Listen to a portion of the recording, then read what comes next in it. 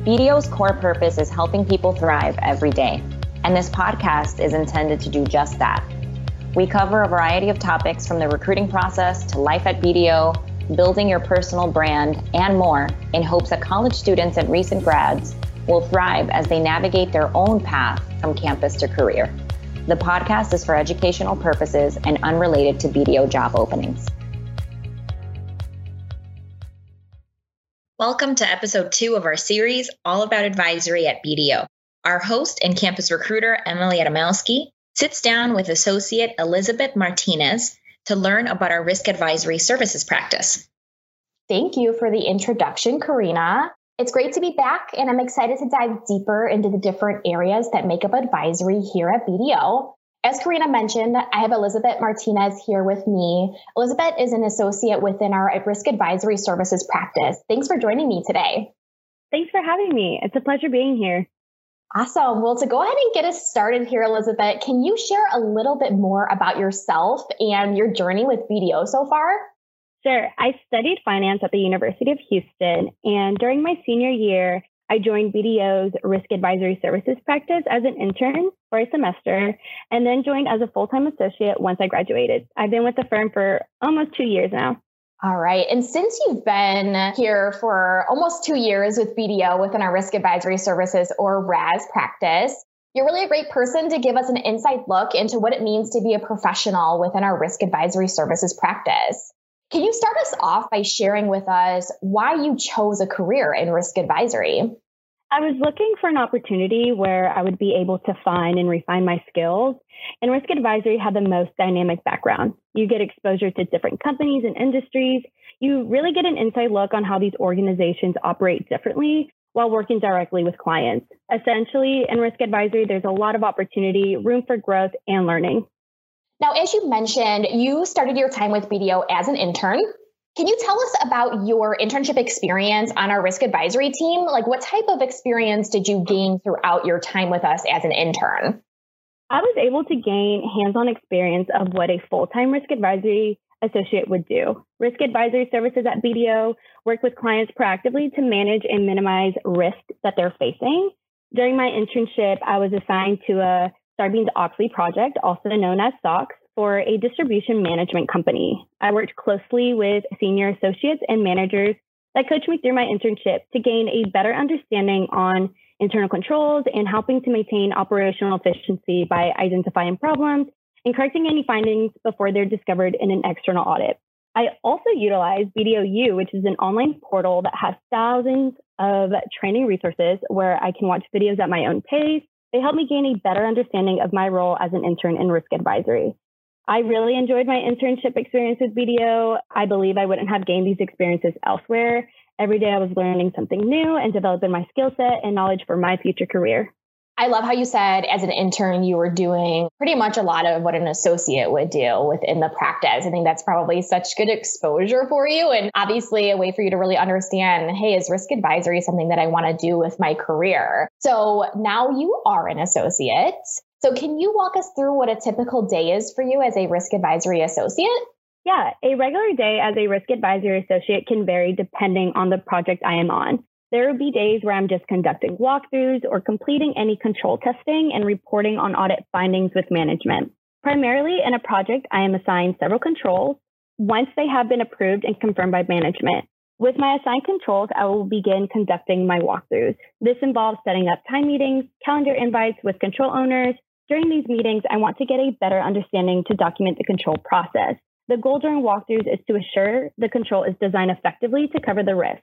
Once the control is confirmed to be designed effectively, I will then create my document request list for support I will need to obtain from the control owner for testing. This could take a few days. However, some control owners are pretty good at providing the support right away. There are a number of attributes we test for each control. This depends on the type of engagement I'm on, whether it's Sarbanes-Oxley or internal audit. When completing control testing, I want to assure that the control is operating effectively based on the design effectiveness during my walkthrough. There will be times where I come across certain issues or findings. I will report those to my manager, and we will discuss further on how we can improve the control to mitigate the risk. There are several obligations that I adhere to every day to ensure I'm meeting the client's satisfaction. Okay, so you mentioned how you're working directly with the client. So as an intern and now as an associate, how much interaction did you have with clients within each of those roles so far?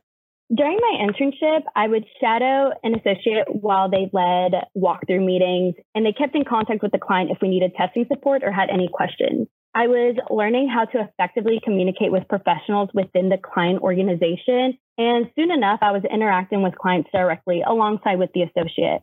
Throughout my time at BDO, I gradually built relations with clients, and now today as an associate, I'm fully independent and lead walkthroughs for my assigned controls and have daily interaction with clients.